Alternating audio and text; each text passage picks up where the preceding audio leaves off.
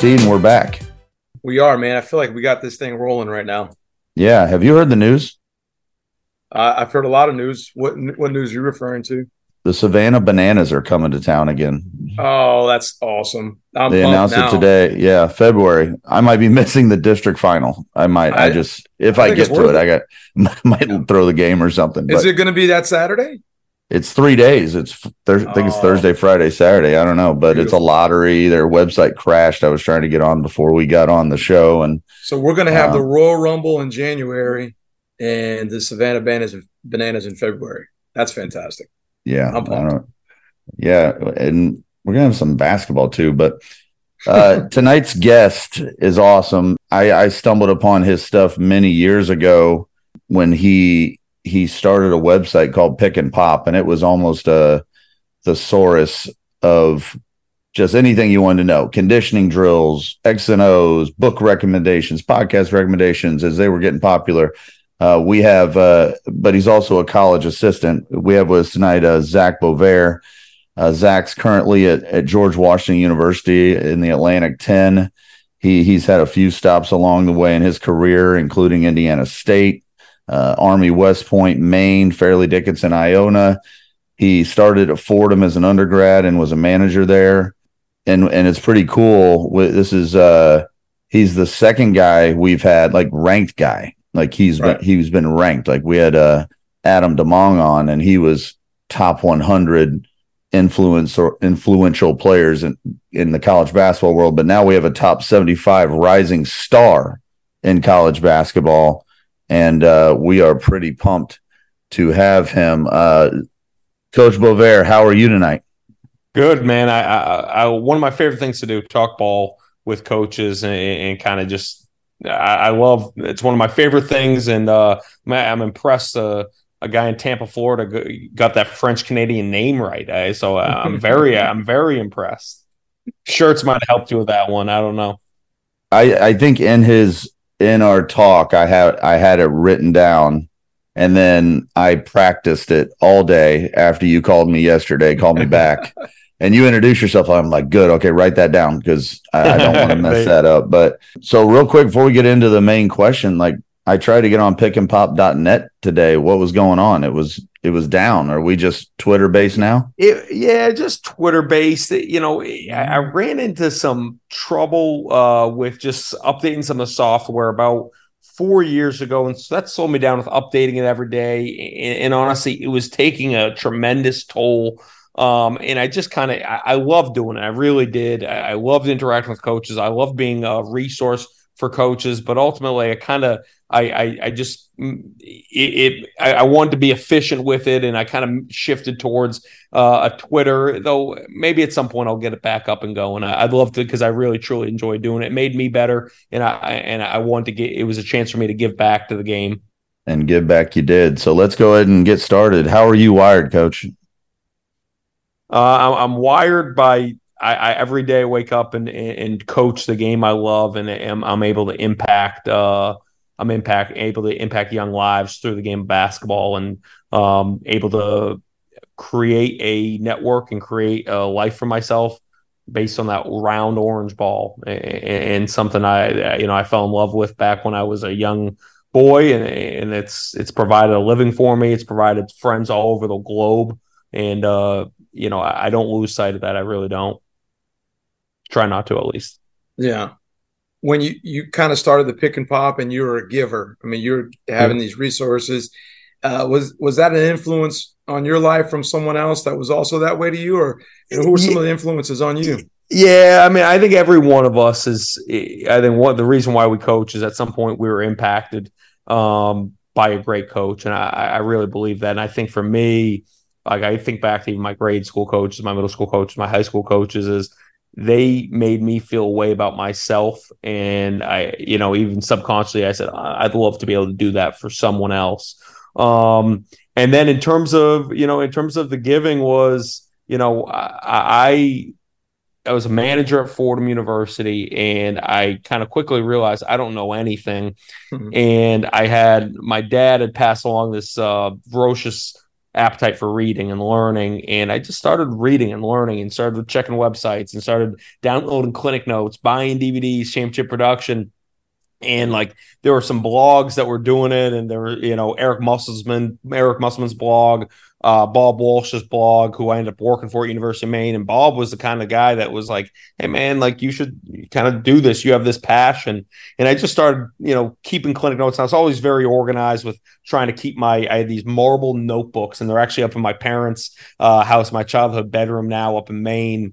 And I would literally walk around with my college friends would always make fun of me. I walked around with court diagrams, a pair of scissors, and a glue stick. And if I saw a set I liked, I would cut it out and I'd play arts and crafts and paste it in there. And then these marble notebooks that would get so thick because they were of the pages added to it. And so, honestly, Pick and Pop was a way to kind of digitize that and give back in a more of a organized manner to coaches. And it's so cool when I'll be in a gym and someone will reference something they picked up from my site or something they picked up from my Twitter. Hey, I ran a baseline out. You had that you had posted and won us a region championship. There's nothing better in the world. So awesome. that's honestly one of my favorite things. I'll tell you, every year I go through and I learned it from Seth Kramer. It's called Food for Thought. I always had these files of food for thought and book notes from these different people. And it's in a box now, and it's in drawers.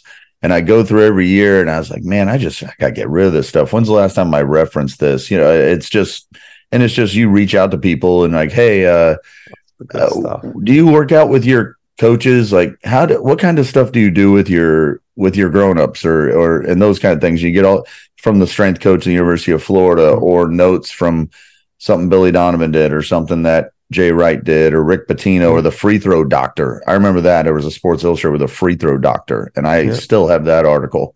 It's nuts. And I remember sitting in college in 1994, reading that article, like, all right, I need to go work on my free throws like this guy does. So, and anybody that hasn't done, if they go on Twitter or X or whatever it's called. So today I was taking a walk and I was scrolling through looking at your podcast list, because you every so often say these are the podcasts I'm listening to. One time I was going to put on there, and I think I did. That's why I reached out to you. Was like, hey, check out How Are You Wired? And I was going to say with Josh Schertz, but we hadn't gotten it out yet. But today, what was crazy, I was looking for that podcast link of the play callers, I think it was. Yeah. And God, you had so much stuff on there. It was so awesome. It was so cool. So you're a learner, obviously. Lifelong. Do you have, I don't know, can you maybe rank how you consume? Is it books? Is it magazines? Is it like podcasts? Can you rank kind of how you consume things? I mean, I could, and I'm one of those guys where I'm naturally curious, and that's where like sometimes people will call me and ask about like, hey, how do you do this? How do you? And I would say like, hey, man, this is a disease. I'm and I truly love it. If it felt like work, I wouldn't do it. If it feels like work, I don't think you can really be great at something if you're not maniacal about it. So to answer your question, yes. Like, I mean, the podcast that I listen to many, I got these things stuck in my ear all the time. I live in the most walkable city in the world, Washington, D.C. I walk to work every day. I walk past the Jefferson Memorial, the Washington Monument, the Lincoln Memorial, and the White House every day on my walk to work. So, and Lucia, I got a podcast going as I do that. So, I mean, podcasts are fantastic. And, the magazines articles are things, back in the old magazines, believe it or not, that's how I got started. My dad, who I blame a lot of this on him because, he kind of pushed me into it in terms of encouraging me to chase it. But, I subscribed to every single magazine, Sports Illustrated, Slam, Sporting News, Sport, like ESPN, the magazine, every single one. But also synergy and being able to watch videos on YouTube, being able to watch stuff that is posted. That's great. But, honestly, one of my favorite things is go watch a practice, go watch a good high school basketball practice, go to a local college and watch that. And so there's so many different ways to learn. But I think an important thing is, and I would say this to people as they try to process this information, is trying to work back to, I think two things can really help. One, how does this fit my team, my program, my coaching style? And then a big thing would be to say, once you're done taking in something, whatever it is, be it a practice, be it an article, be it what is the one thing I take away from that? And I think that's a very important concept about what is the one big takeaway I have from that. And you might say, well, heck, that's a hell of an article. Can I take away more than one? Well, sure. But just so you know, if your hit rate was one big idea per, experience per, you'd be really better by the end of the day. And certainly by the end of the month, certainly by the end of the year. And so those are questions I would ask. And even a way of doing that is something I picked up on. It's called the Cornell method of note taking that I really like. Is anytime I'm taking notes on I flip that page. What I do is I draw a line down about 3/4 of the way, 3/4 over. So I kind of split it where 3/4 of the page is going, and then I draw a line straight down, and I'm taking my notes on the bigger part, and I'm writing those notes down. And on the right side is anytime I want to circle back to something or oh, that's really good, I'll kind of go over and I'll write something like, hey, like I got a chance yesterday to go to and we were talking, I was at the Charlotte Hornets practice, and I'm listening to Steve Clifford talk, and man, that dude is a coach's coach, the very definition of it. But as he's talking, I'm writing down stuff he's talking about, I'm writing down stuff they're doing, but on the far right was stuff that I really want to take away, or maybe something, a point that applied to my program yesterday. Or, hey, one thing that just my biggest takeaway watching Steve Clifford run a film session was, man, did that guy know his clips? Like, it was rehearsed, it was memorized. He knew what happened on this clip. He wasn't waiting for it. He knew it, and he knew his talking points. He knew his pause points. He knew the questions he wanted to ask his players. So I'm writing that down on the right side as I go, where I'm writing down everything else on the left side was kind of more of the information, but the right side were the big points I want to take away. Listen, all the educators listening are pumped. You're talking about Cornell notes. I mean, I love it. I mean, that's money. I'm just a Fordham grad now, so I didn't go there, but at least I stole it from them. Right. I love it. You kind of mentioned it about, like, you can get overwhelmed with podcasts and coaching clinics and all these things. And you kind of said you kind of got to know yourself. Like, yep. How do you do that though? Where did you find yourself? Like, where did you get your niche? Like, when did that happen? Where did that happen for you? I mean, one, I'm probably the wrong guy to ask, because like the whole idea more or less is more is right. Probably I'm still on that path, and honestly, it's because I love to learn. I truly love that experience. I love the experience. So maybe I'm not the right guy to answer this. I think that question of how does this fit who I am, what my program is, that's an important one to ask. But I think so much of it is just through your natural experiences and through you learning yourself as a coach, and you being able to, self-reflect. And that's such an important part of being able to kind of find your style, not try to be someone you're not. And then also I'll say this, and this is tough, is it's harder to do as an assistant than a head coach, because ultimately as an assistant, one, you're not quite getting the amount of reps that you would be as a head coach. And two, you have to make sure you're doing a good job as an assistant in molding yourself to what your head coach wants. So I think as a head coach, it's maybe a little bit easier. I'll even talk to guys buddies of mine who are like head coaches at maybe a lower level, maybe high school at a young age. And I'm so jealous because like the reps they get. And a buddy of mine always says, like, he's like, man, I was so bad my first year and no one noticed. But I found my style. I found my niche, and I was able to craft that a little bit. So ultimately, I think that's through experience, but also tremendously important part of that is the self-reflection after the fact, is going back and saying, all right, what worked, what didn't work, what can I, and just being honest with yourself, and also talking to your players, asking them, hey, give me feedback. What can I do better? What works in our program, what doesn't? That's such an important part as well. Oh boy, can you imagine some of the coaches asking player feedback? That would scare and sometimes it's painful. You open that Pandora's box open, open that up, and man, you got to be ready for what they say back. Mm-hmm. But those are tremendous, and I think a really important one is do it when their playing career is done, and they are a little bit more prone to unload a little bit and say, and those are good conversations. And I'll tell you this, it's not always fun to hear. Yeah. But it's stuff that can help you grow. Yeah, I mean, I say that all the time. Like, I kind of regret how I was able, like, some of my better players, I think I failed them at times because I was constantly growing and learning. And I'm like, man, if I had those guys as the coach I am now, we might have gone somewhere. But it's kind of the process. It's totally understand. And the kid, it's great when they come back. One's now my JV coach. And you're like, and he's like, man, I wish you would have coached us like this back then. It's like, I know, I'm trying. I still, we had a great post player at Army. He graduated 2020. Yeah, his senior year was cut off by the pandemic. And the other day I was watching a set play and I said to myself out loud, I'm just sitting in the back of my office. So he graduated in 2020. I said to myself, I said, man, why didn't we run that for Wilson? And I'm like, Zach, he's been gone for 3 years. Put it away. Like, I'm beating myself up saying we could have run that. Wilson could have gotten a bucket or two on that play. And that's the fun stuff. But you mentioned about that's how you know when you're doing it right is when guys come back, guys call.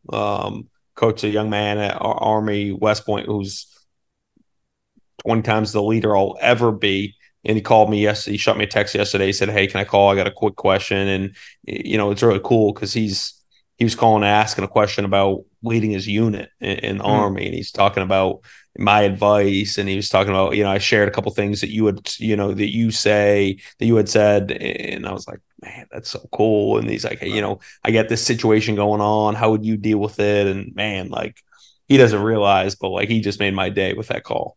That's what this podcast's about. It's the phone calls you make and the conversations you have about different situations. And that's why we're trying to that's what this whole thing is we're using basketball. We're using a medium.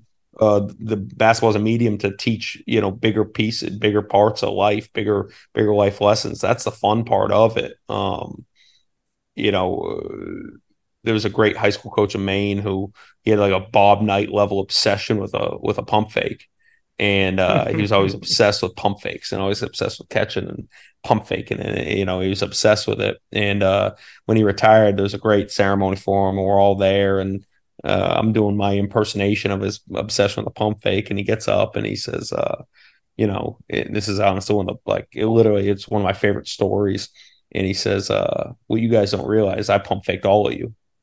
He says a pump fake on the court is you want to make the defense think you're doing one thing and doing another. You want to fake a shot to drive it. You want to fake a shot to pass it. He goes, I pump faked you guys. The whole time you thought I was talking about basketball. I was talking about life, man. I pump faked you guys. And I was like, wow, like I'll never forget that, so well articulated. So he pump faked me. He thought he was talking about getting to helpline. In reality, he was talking about accountability. And that's, Mike Krzyzewski says, West Point is the preeminent leadership institution in the entire world. He spent 4 years there. He said, but the best leadership class I ever took at West Point or in the Army was Bob Knight's class every day at 3:30. Like, you want to talk about accountability, you want to talk about leadership, you want to talk about every hard work, all that stuff. It was there. And that's what coaches do. And I would say that to high school coaches, I'm here because I had great high school coaches.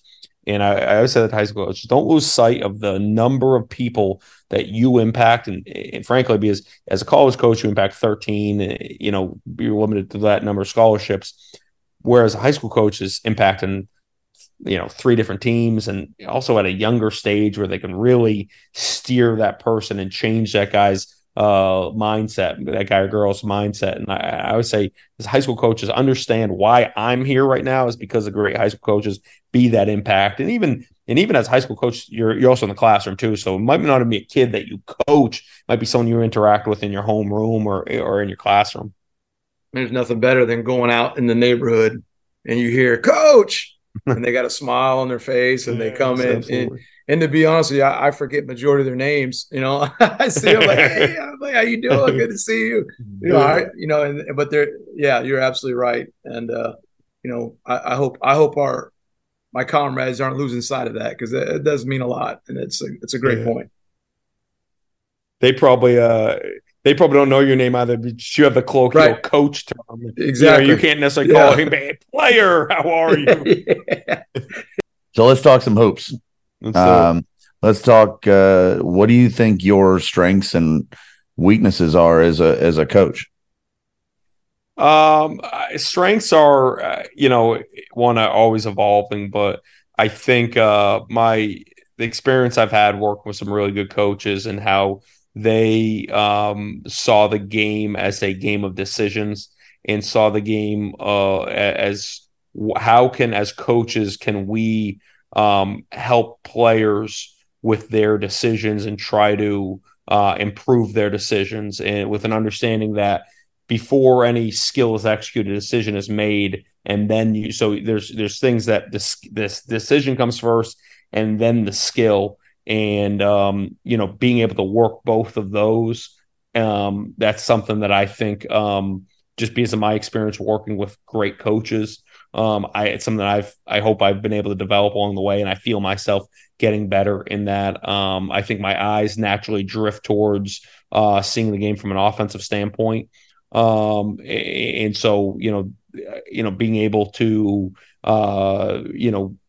see the game through that lens, is something that I've always tried to, I think it's important to be able to see it both, and the ability to see all 10 is something I'm constantly trying to work at. And it's something that I would say I'd encourage coaches to try to improve their ability to see all 10 players on the floor and be able to see everything that's interacting, because your eyes will naturally drift to the ball. You got to constantly work to kind of push that out and be able to see all 10 of those.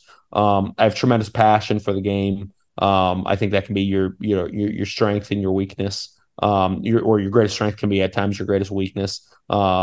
And I think I constantly need to modulate that passion to not get too excited. So those are things that I see, that I see myself developing right now. And I've had the fortune.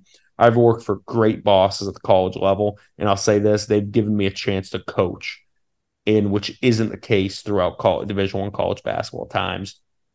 Case of oftentimes it's, hey, you recruit the head coaches, but I've been able to work for a number of coaches that have given me a chance to coach and really find my way a little bit with learning with learning my method and kind of crafting that a little bit. Yeah, I was going to ask, were you ever on a staff where you felt like your strengths weren't being utilized? But you kind of answered that. But what would you say to a coach that maybe that is happening? Ultimately, you got to do a great job for your boss. What does your boss need to be successful? Right. I think that's so important as an assistant coach. And ultimately, it's more fun when you have autonomy and you have the ability to be well-rounded. But frankly, there's some head coaches that model their program in a way that the assistants, especially at the college level, assistants go get the players. I coach the team, but so early in your career, sometimes that's happened. But I've been fortunate. My last, I've had several bosses in a row here that have given me freedom to coach, and really, my current boss now, Coach Caputo, who does an amazing job on the floor. He also wants it to be collaborative. He wants everyone's voice to be heard. So that, that's been fun, and I'm fortunate for that, because that's, I think people need, in any job, and really, and I say job, but it could be they need autonomy, they need competency, and they need connection. They need relatedness to each other. And so, for me to be the best coach I can be, is I need the ability to have autonomy with what I do. I need to feel some level of competence on what I do, and I also need to be connected to understanding, one, not only the people around me, but also connected to the bigger picture of what are we trying to do here at GW. And here at GW, we're trying to get a very proud program back on the map, and restore them to some of the heights that they experienced for about 25 years, quarter of a century, where they were one of the preeminent mid-major programs on the East Coast. And I feel great connection to that mission. I feel great connection to our staff and the people I do it with, while also having the ability to really have autonomy on what I do and how we go about and do things. The competence piece is an interesting one. I'd like you to kind of elaborate a little bit more. Like, how do you receive that? Because as an educator, I feel like that's one piece that we lose a lot of. Like, I feel like they tell us to do our job, but nobody's really saying, "Hey, man, you guys are doing a great job." They're always telling us. And ultimately, I think you have to have a certain level of confidence to feel good about what you're doing. And so, right. I think confidence comes from Bill Parcells. Confidence is born of demonstrated ability. So ultimately, you need to have some level of hey, I can do this. And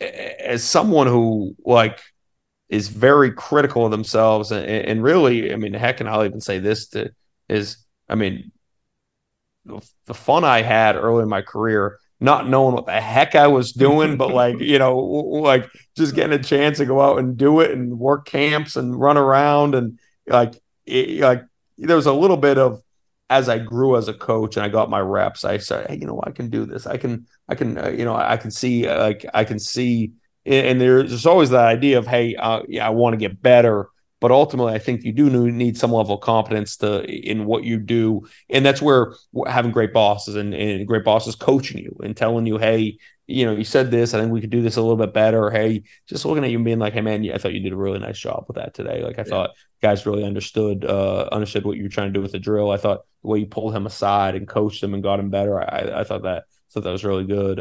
That's where having a great boss really helps. Yeah, I think it was pretty cool. We had TJ Ryan from Texas A&M on a few weeks back. Job there. And what I thought was really neat is the way Coach Williams, you get a job and you're the head coach of that. And and I think if you're saying I'm the head coach of special teams or whatever, I'm in charge of the out of bounds plays and out of timeouts, and that's my job. A, obviously you're given that job because you're competent, but B, now you're taking it super serious. That's Absolutely. My job. This can't go wrong. I'm not just messing around. It's not, the head coach is, he's the one draws up all the plays. He does all that stuff. This is my job. And I think it's really cool. And a lot of coaches are, and it sounds like you're kind of in that path where they're kind of treating their staffs like football. No, in that idea of extreme ownership, and Jocko Willenick's book called Extreme Ownership is fantastic, but that's just being extremely accountable to your job and everything that happens within it. That's a great book. And, I love how Coach Williams forms that too of head coach. And even it's cool because I've seen even the chart. It's some very small thing. It's head coach of gear, head coach of synergy accounts, head coach of the gun. It's really neat how he does that. I really like that. I looked at some Kim Palm numbers today, and hope you didn't look at our defensive numbers. I didn't. I'm not going to mention them. You did, but all right, they were in my eyesight. I don't know. We're gonna get there. It's been a lot of work this summer, so we're gonna get there with it. What's red mean? No, I'm kidding. So but the offense improved immensely as your staff got there. Do you have any idea what contributed to that? One, I think having good guards will make you look like you know what you're doing as a coach. So I will say that. I do think there's things that we did that helped elevate the play of our two guards. Kid James Bishop, who's going to actually back for his fourth year here at GW this year. And then Brennan Adams, who went from 7 points a game to 17 points a game. And I think some things that Coach Caputo did really heighten that. One is he's got a great way about him. He pours confidence into his players. And I had a strength coach that once said the three best performance enhancers in sports in order are going descending. He said number 3 was sleep. Number 2 was HGH, because he says, and this is he goes, that stuff really does work. And he says, but number 1 is confidence. That's that's best performance enhancer in all sports. So sleep, HGH, which we'll skip over, and number 1 was confidence. But so coach is really good with that. He's also really good at putting guys in what they do best and kind of simplifying what they do. So James Bishop is an elite pick and roll player, really good going to his left hand. He put them in as many pick and rolls there as possible, while also taking Brennan Adams, who again 27% from 3 in his career, 7 points a game. And coach says, all right, you're not playing enough pick and rolls. All right, it's not just going to be James Bishop and pick and rolls. We're going to play 2 pick and rolls. All right, let's be honest, BA, you're 23 and a half years old. You can't dribble with your left hand. We're not going to focus on that.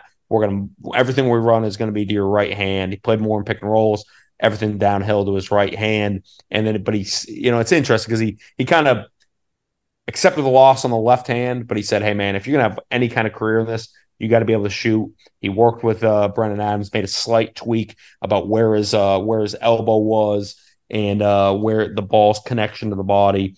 Brennan Adams goes from 27% from three, making one every other game, to being third in the league in 3-pointers made, 37%.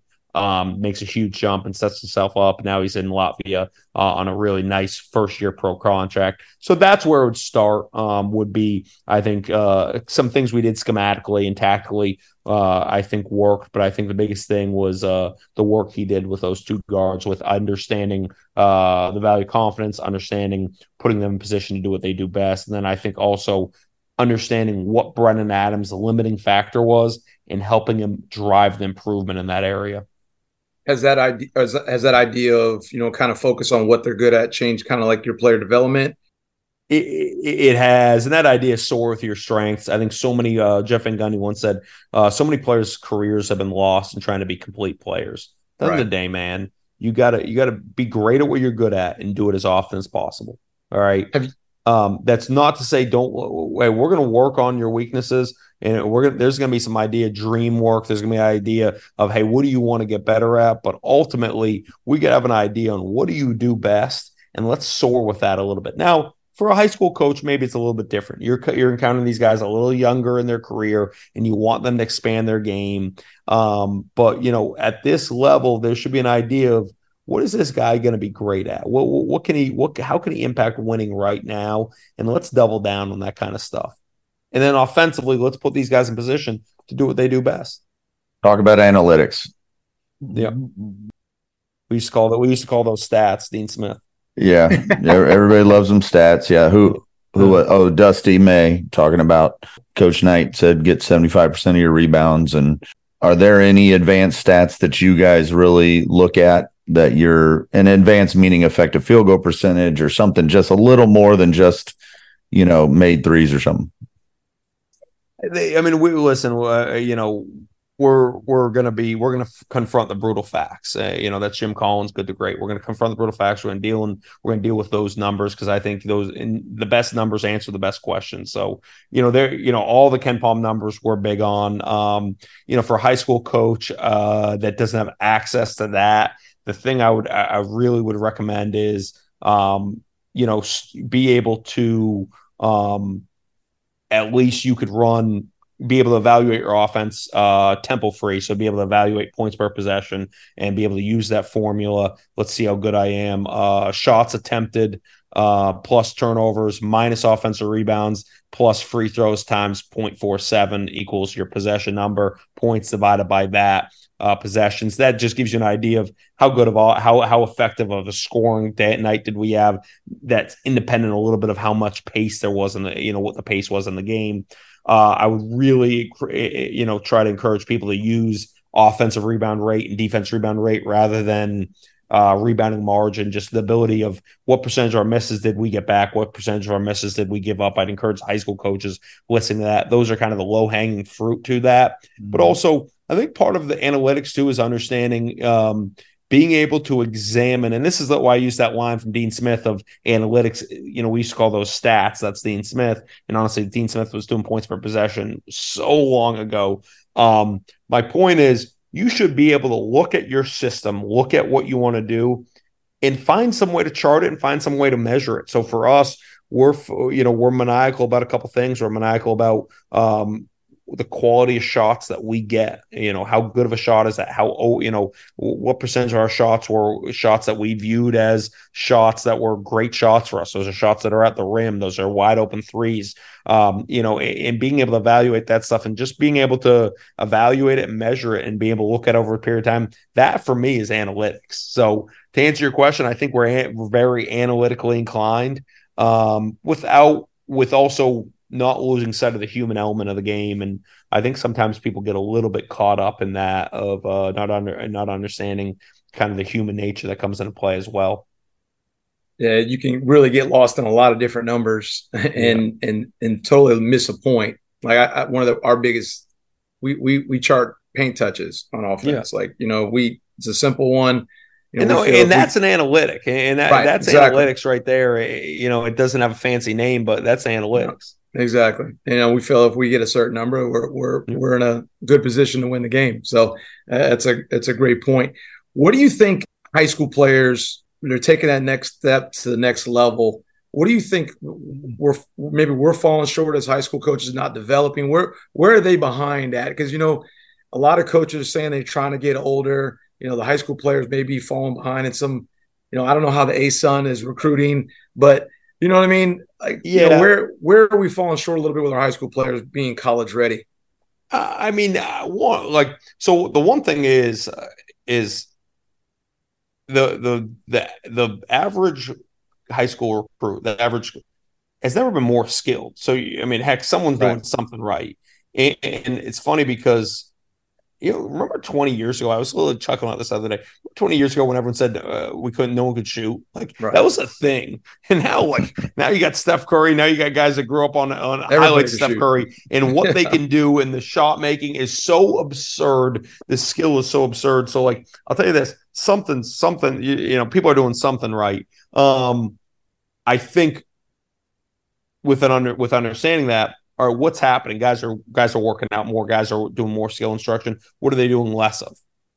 Playing ball. Yeah. So, I do think there are levels, and Chris Oliver, who runs Basketball Immersion, a great podcast, great website, and some of the really high school coaches should really spend some time with.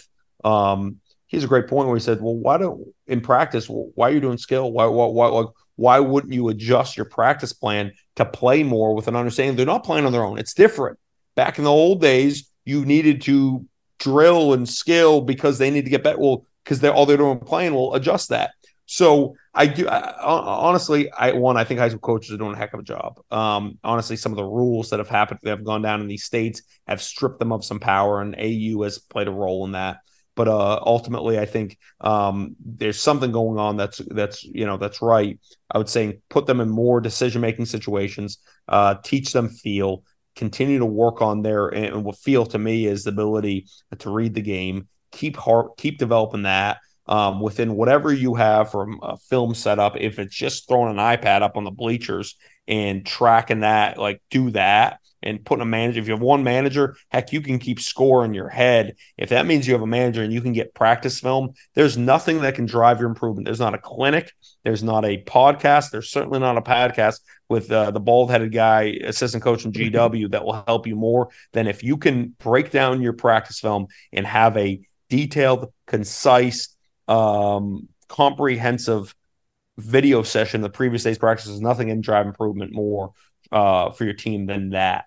I think all players, the ability to shoot and developing that, the ability to finish around the rim with both hands, the ability to drive the ball to either hand. Those are common things that I see coming up and saying, hey, if a guy could do that a little bit better, he'd be a better player. Those are three things offensively that come to mind, but they kind of all come after that idea of developing one's feel and developing one's understanding of the game.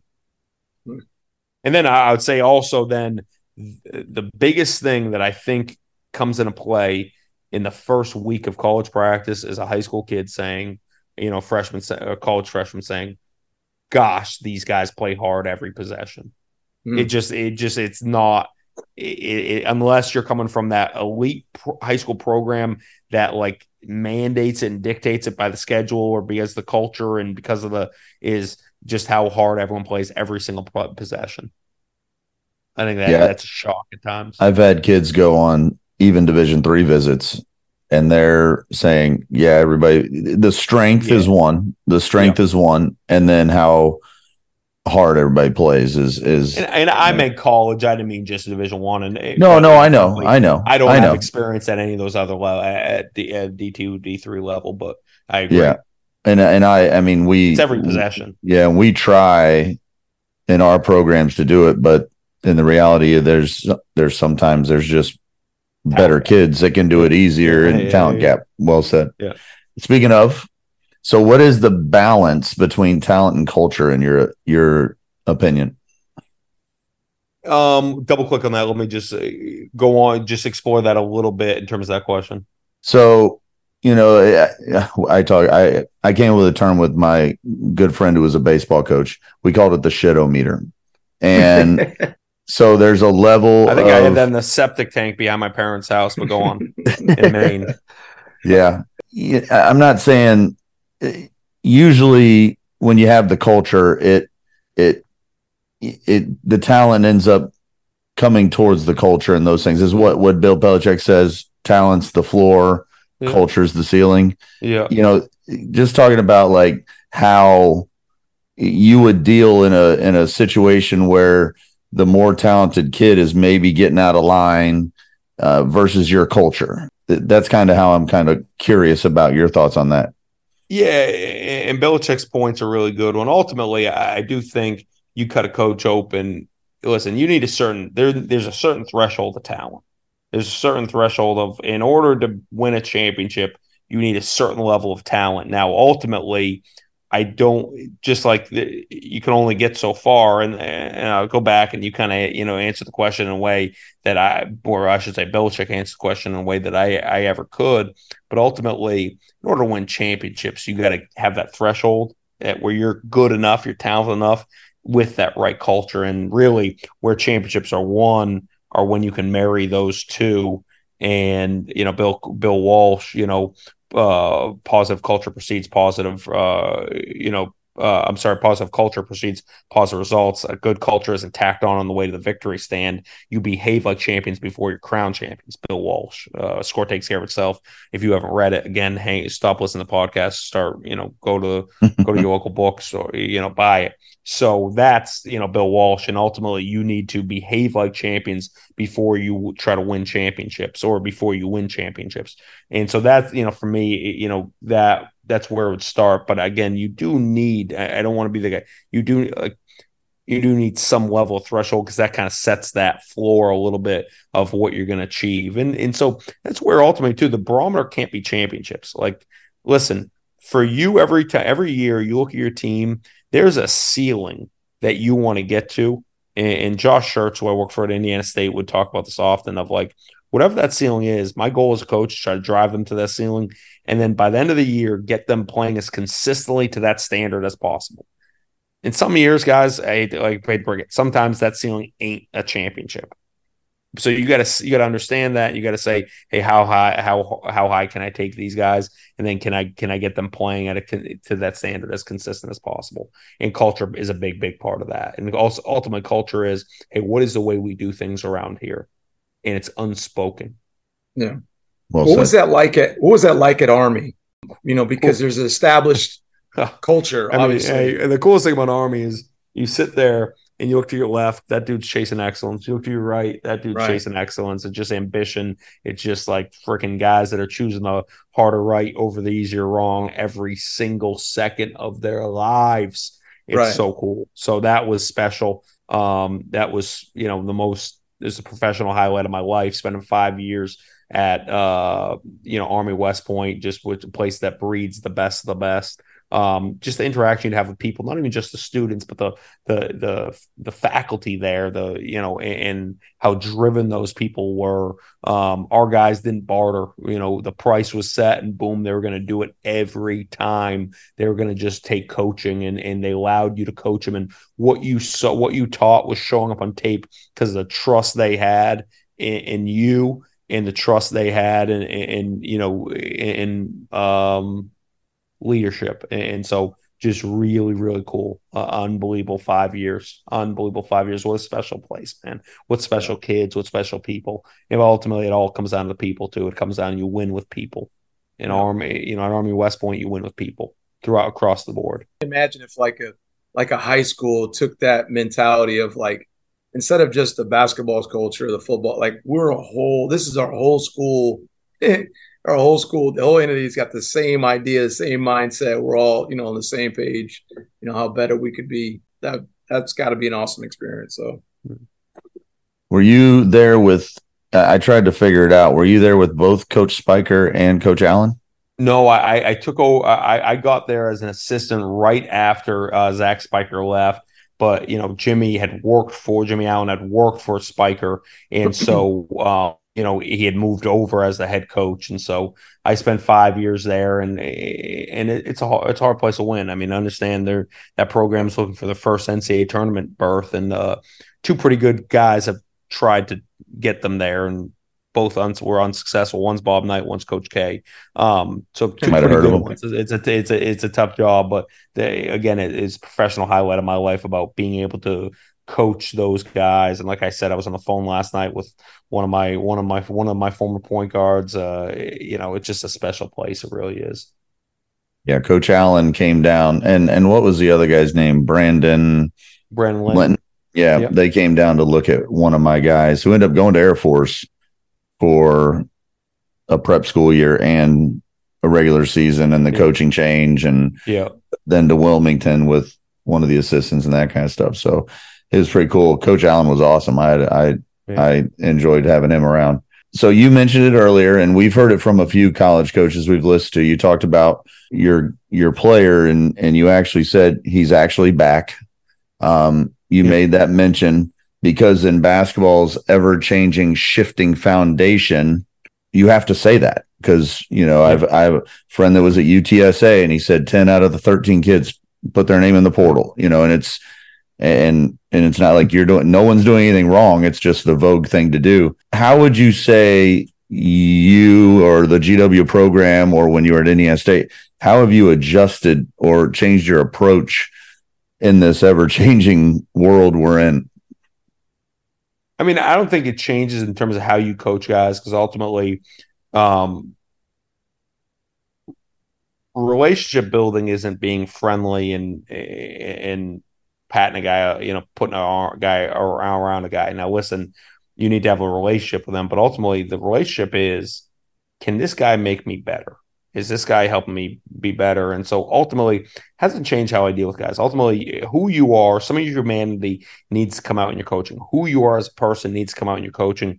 And you need to demonstrate to them the ability, hey, here's your growth plan. Here's where you're at in that track. And here's how we can make you better. So it hasn't changed anything in that regard. It certainly has changed the nature of recruiting because, ultimately, it's become the number one avenue or it's become, I shouldn't say number one because that's still to be seen. It's a huge avenue to amass talent and build your team. And so you have to obviously have to keep an eye on that. Certainly as an assistant coach, you have to do that, but you need to re-recruit your players, and not in a way of trying to convince them to stay, but in terms of way of making sure you're doing right by them, making sure you're developing them, making sure you're providing a good experience, making sure you're building a culture the right way. That, but also that's stuff that, you should be doing regardless of transfer portal or not.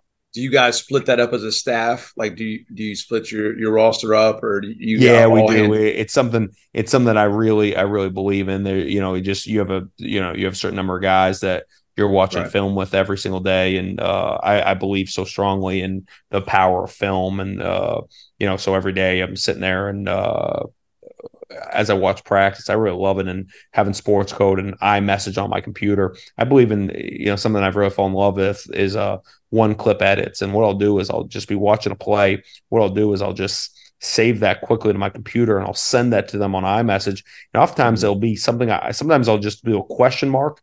Sometimes I'll write thoughts, or sometimes I'll say, hey, what did you see here?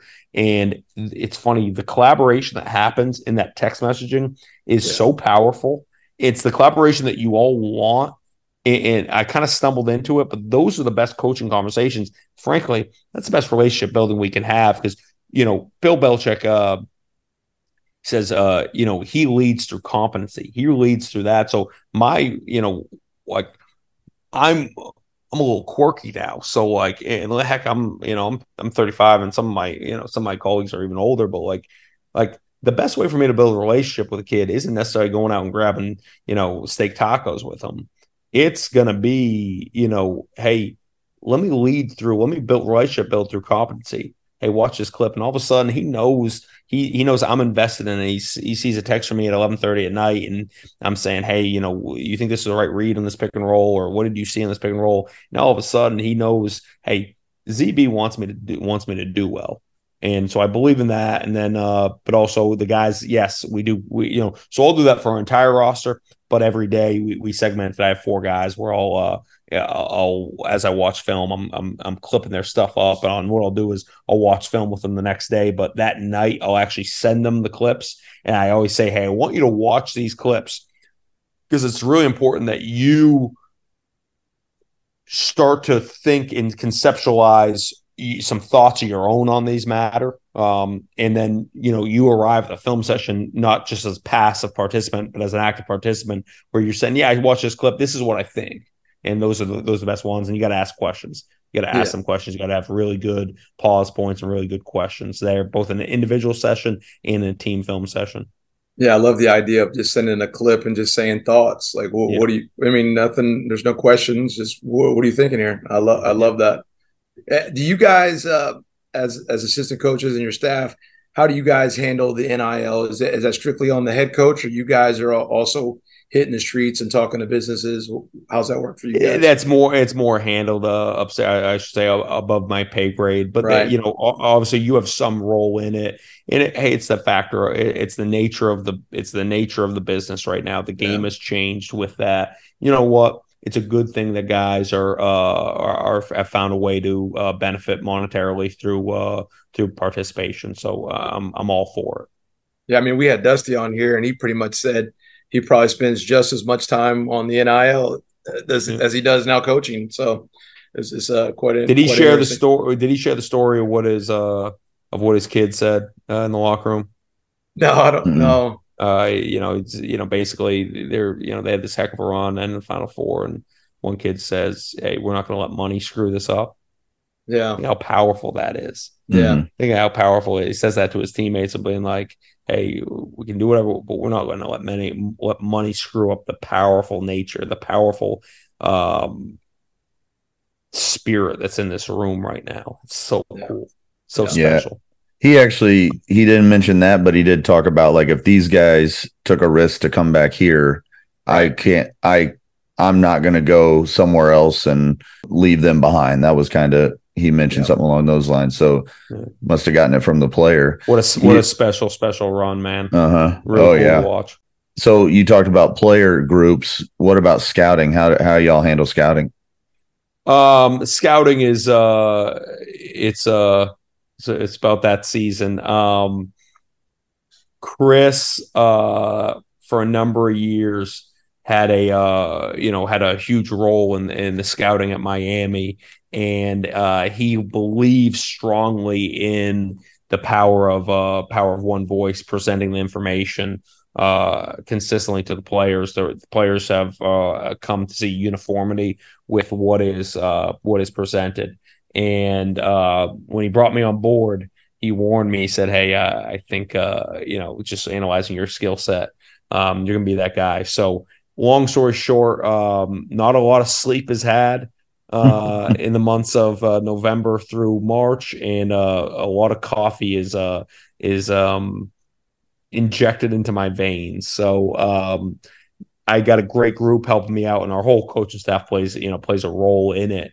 But it is it's a little different than anything I've experienced. And like for shirts, I was just focused on the other team's defense and scouting that. But it's fun here because now we have a great group who kind of everyone plays their role a little bit, but ultimately it's aggressive because we're sitting there ready to play UMass on a Wednesday night, and I gotta detox for an hour before the game because I've been sitting there watching all LaSalle stuff because we play them we play them on Saturday, and basically I had to make sure my report's on coach's desk, and so by the time we get ready to tip off against UMass, I'm like, all right, move the LaSalle stuff. You can get to it in 2 hours. Right now, let's focus on beating the Minutemen. It's crazy how you're thinking so far ahead, and then you forget the now. Yeah, it beats working for a living. So no doubt. My wife is the media specialist at my school. So, and you've already kind of mentioned some books.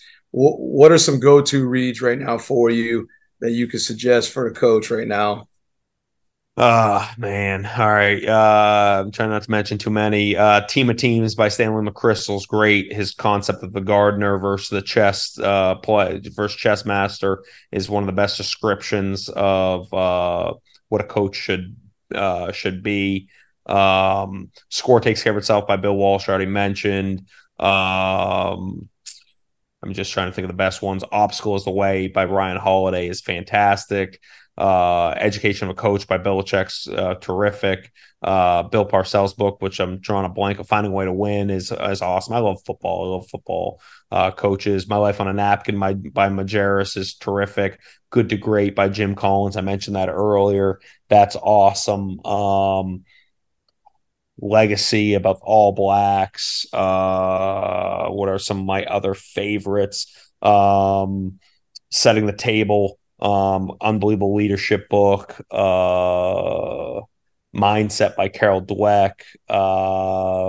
Think Like a Rocket Scientist. Moneyball. Those are some of the. Those are I could go all day here. I love it. I love it, man. I'm an English major and a nerd, so I don't know. That's enough to get you started at least. There's a stack on Twitter that you had posted recently. So about analytics, absolutely. But trying to think of any favorites I missed there. If I were to say one, it's Score Takes Care of Itself. I'll tell you, as a high school coach, you haven't read that, go read that. Season of Life for a high school coach too by Joe Ehrman would be a great read especially for a high school coach about what you're doing and the role you're playing for these young men, for these, in his term, young boys, and helping them progress to be men is an important one, and helping them with some of those things that they need help with. That's fantastic. That's Season of Life by Joe Ehrman. Or did Joe Ehrman? It was about Joe Ehrman, right? Yeah, maybe it's written by Joe. Maybe it's Pat Conroy. Maybe Inside Out Coaching was Joe Ehrman, but not to correct. Yeah, I think no. But the Season of Life was good. I have that. Season of Life was by Jeffrey Marks about Joe Ehrman. You're right. It's Gilman School here up here in Baltimore. But you're right. Season of Life by Jeffrey Marks. Fantastic book about very Joe good. Ehrman. The one I like a lot that I always refer to and I share with people is Swin Nader wrote one about John Wooden. It was called You Haven't Taught Until They've Learned, or They Haven't Learned Unless You Taught, something like that. Yeah. So that was a really, really good one. But so you talked about, I love the scouting thing. I feel like you talk about being a learner, and I know your head's spinning, but doing the scouts, and you're learning so much stuff just scouting. I mean, I reflect on my days. You learn so much. I always tell people too, of like, within your league, like, try to be a hog on the great coaches in your league. Cause like, I mean, I was at UMaine and like, scouting John Becker's Vermont teams. Oh man, did I learn a ton about penetration concept, post up play, so much. So it was awesome. So what does your day-to-day look like? I know you got different times of the season and out of season, but what would you say you're now in season? What's your day-to-day look like? It's, we like, Chris Caputo, our head coach, has a really clear understanding that in order to be the best team in March, it's not going to be a new play that does it. It's not going to be a better play. It's going to be better players that do it. So we take time every single day to work with our players in their individual games. And that starts early in the morning, 8:00 with 3-4 guys in the gym, 3-4 more coming in 8:30, 3-4 more coming in at 9, spending time doing that away from practice. Cause a full team practice is sometimes a terrible setting in which to get skill work and shooting in. So we'll spend time outside of practice with them one-on-one, or, we have the tremendous advantage that maybe you don't, of having so many bodies around that we can give them game-like reps where they're making decisions and executing the skill. So we do that early in the mornings, and then, it begins. We'll meet as a staff, talk about practice. We'll, I'll prepare my clips, anything we need to show, roll into practice around 12:15. And then, there's several cups of coffee sprinkled in there, as you go, but find a way to get some physical exercise in, find a way to sweat yourself, watch film with players, and just kind of work your way through that way, while finding some ability to turn it off a little bit and be able to kind of decompress and get away, because as the season goes, it's harder and harder to do that. But that kind of gives a little bit idea of kind of what we do. We'll try to work in 30 minutes of reading in there as well, and that gives me a chance to decompress a bit. What's your next steps? You've played the assistant game here. Are you content with that, or are you looking? I am. Listen, I work for a great boss in one of the greatest cities in the world, in a program and a league. I mean, I was a manager in this league, and when I was sitting there as a 18-year-old, pimply faced, braces, doing laundry, I remember looking up, being like, all I wanted to do was be an assistant coach, and I'm in this league, and I'm assistant coach in this league, so I'm not in any rush, man. I'm This is a test for best. It's not a race for first. So yeah. I'm not in any rush. I want to be the best coach I can to these guys. I want to help Chris Caputo build a winner here at GW. And like I said, what a program was once, one of the great mid-majors on the East Coast. So I'm not in any rush to do that. And I'm truly, I know it sounds corny, but I've never worked a day in my life. I absolutely love what I do. And I can keep doing this. I'm not in any rush to be a head coach at some point. Yes. Do I have a desire to do that? Yes. But I'm not in a rush to do it. And I have a clear understanding of that. And I absolutely love what I do, and I love the guys I work with, and I love the players I work with. So yeah, we had the opportunity to have Stan Jones on, and Stan's done a pretty great job, just being that guy, and he's happy as all get out. So, and one thing that's cool too is with the rules that the NCAA has put in for assistant coaches, and basically allowing 2 more coaches on the floor. Right, it's created more opportunities for guys that maybe that could live that Stan Jones life a little bit, because frankly, recruiting is so important at the college level that it was really Stan Jones was an exception, that Leonard Hamilton basically was okay having a guy where, just really help him coach the team. But it's become more of a reality. And it's really neat for a guy like me, because that's a dream of mine, is to be, and Stan Jones is a guy that I look up to. I really do. Yeah, it's and I'll be honest, like, that's pretty much why I got out of the business. I just the recruiting part was. Let me tell you a great story. Let me tell you a great story, if you don't mind. I was a 7th. What grade was I in? I was in 6th it might have been 6th or 7th grade. Growing up in Portland, Maine, and my local high school that was right across the street from me had 2 really good players, and one of the guys was a sophomore or junior at the time. Was a guy by Nick Kaner Medley. He went on to play at University of Maryland. And one time I'm at a game, because I never missed a game of theirs. They're a really good team. And all of a sudden I see someone wearing a UMass basketball polo. I walk up to them and I introduce myself, and I'm like, hey, you guys. And I was I'm telling you right now, you should see, I was the biggest nerd in the world, sports nerd in the world. I watched, it was funny because Atlantic 10 had a package. I'd watch there were 2 Atlantic 10 games every Sunday, and I'd watch them all the time. I watched George Washington all the time. I remember at the time, it's funny, UMass was getting ready to play Fordham. And I was like, hey man, you gotta stop Yvonne Robin and Jason Harris. And I remember, so it's Chucky Martin, who's now an assistant at Kentucky. But he was a young assistant at UMass. And he's like, how do you know who Jason Harris is? He's like, that's my scout. Like, what do you like? And I said, man, you gotta watch over Jason Harris. And he's like laughing, and like he's with one of their other coaches. And he's like, man, like, what's your deal? He's like, and I was just like, I love ball and whatever. And I was like, you here seeing Nick? And he said, I am. What do you think, he's good enough? I said, I do. And I was like, I'd gone to camp, so I knew all about him. And he's like, all right. He goes, and he gives me his card, and he says, hey man, here's my card. Give this to your dad. If you guys ever want to come down to a game, have your dad call me. And it's his old card, no cell phone, but goes, have your dad call me, and I'll leave you guys tickets. So I go home, and I'm so excited. UMass said Cal had just left, so Bruiser Flint was the head coach. And so I go home, and I'm like saying to my mom, I was like, hey, we gotta call. He said we can get tickets. And so we look at the schedule, and it's funny, I never would do it now, but I just didn't know any better.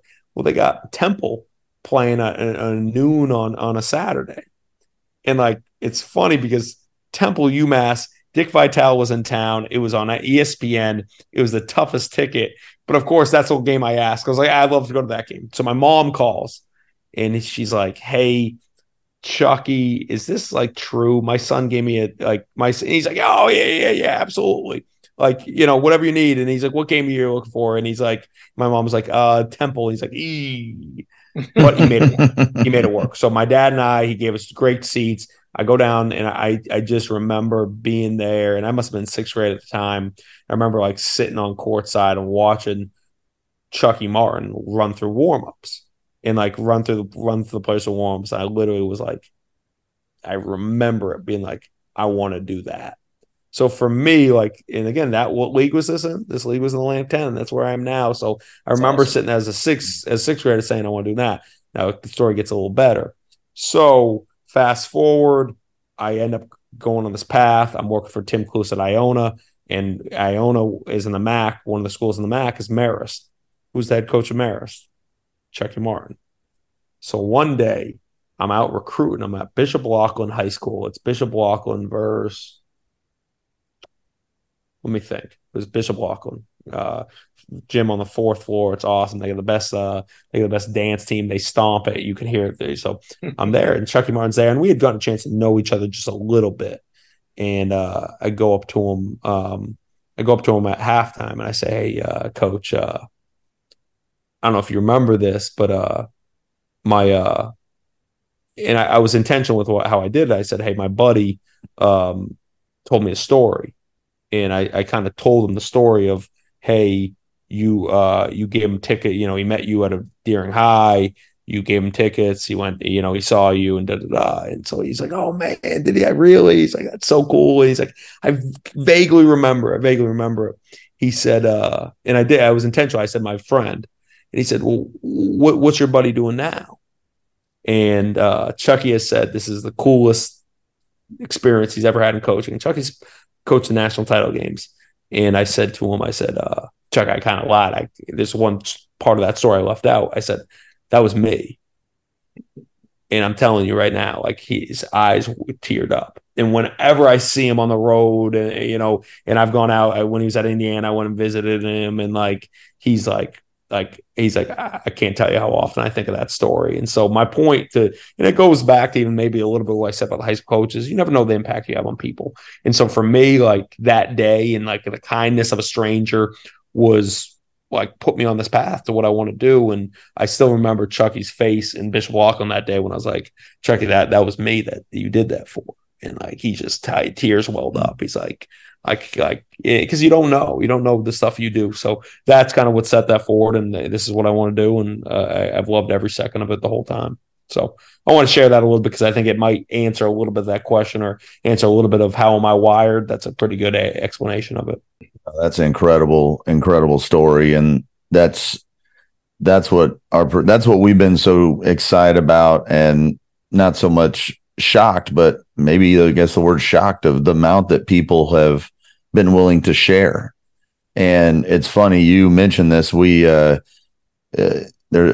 now have a Maine connection through one of my assistants. He played at Dartmouth. He's a lawyer. His name's Greg Frame, but he knows you, and he's hooked me up with Mike Maker and Jay Tilton. Yeah. So we're going to have them on fairly soon. Awesome. Mike Maker's such a good coach. So Greg Frame, I know through Colby basketball. I don't actually know him. We know of each other, but Pine Tree basketball camp, it's how cool that culture is. And, I was a part of Pine Tree basketball camp for 14 straight years, either as a player, counselor, as a coach. And Dick Whitmore, who's just an unbelievable coach, Division III coach up there at Colby College in Maine, played such a role in who I am. He was the guy that first told me to start the notebooks. And so that place had a huge role in who I am today and the kind of coach I am. Yep. He actually sent me a lot of that stuff today. And then he introduced me to Dave McLaughlin. So it's really just amazing to us how people want to share and are willing to share, especially, I mean, you mentioned it, you and I mean, all of us are super busy and got a bunch going on, but we're going to let you go, but I'm going to ask you one more question. Because I think you're going to have terrific insight in this. Yep. What bothers you most right now in basketball, whether it's high school, college, pro, European, what just, is there something that really just bothers you? What bothers me? I wish I want to come up with the best answer I can. It's our version of start, sub, or sit. I would say with the money that's flooded into the game, and I'm not complaining about that, as sitting, with a nice apartment in one of the greatest cities in the world, but there's become a very transactional nature to a lot of it. It's transactional all across the board. Coaches to players, coaches to coaches, AU coaches to high school coaches, like there's a transactional nature that's happened because of the money that's at stake. And I'm probably being utopian, but man, I'd love it if it weren't quite so transactional. That's that, and then refs not being able to call travels, and I understand what a travel is. I would say those are the two things that bother me. So, should have led with that one. It was funny because we led film today. Because a couple of our players were griping because we had GAs doing their best reffing, but all refs stink, and they certainly stink, our GAs. But they've been griping a little bit about some travel calls. And I said, just for the record, I showed a photo of a police car on the screen. I said, guys, you were complaining that we called 4 travels the other day. I said, guys, we missed 7 of them. I mean, these guys stink just like our refs stink. They're like, what are you guys talking about? Travel police is out today, guys. We're coming to get you. Like you traveled on a catch, you traveled on a catch, you traveled on a pickup, and on a pickup, you traveled on 2 catches. I was like, you guys are crazy. You guys are traveling all over the place. So no one knows how to call travels. No, there's social media accounts solely to doing the most absurd moves to say it's not a travel. It's out of hand. It's Coach, like one awesome, of those. It's like that famous quote of if it looks like a travel, it's a travel. Right. If it looks like leader, I don't know what the definition of leadership. There's several versions. I'll do with the PG one. I don't know what the definition of leadership is. I just know when I see it. I don't know. Refs are basically what looks like a travel is a travel. So I don't know. I tell my guys all the time. Yeah, put the clip up of at Shawshank Redemption when everyone's innocent, right? And so, exactly. No one travels. Everyone's innocent. So Tim Cluse, who I worked for at Iona, would always, whenever you thought a ref made a bad traveling call, you always say, "We work on not traveling every day, every day." Coach, this has been awesome, man. You are such a wealth of knowledge. My notes are off the charts here.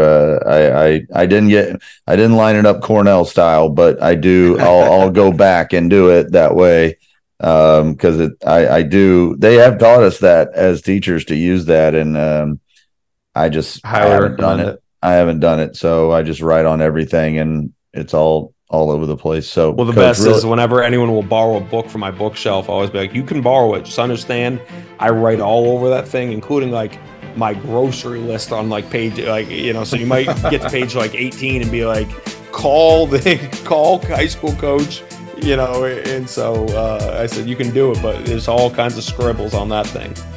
Awesome. Well, Coach, thank you so much. And good luck this season. We'll be avid fans. I appreciate you guys doing it. I really do. Thanks, man. Awesome. Good night.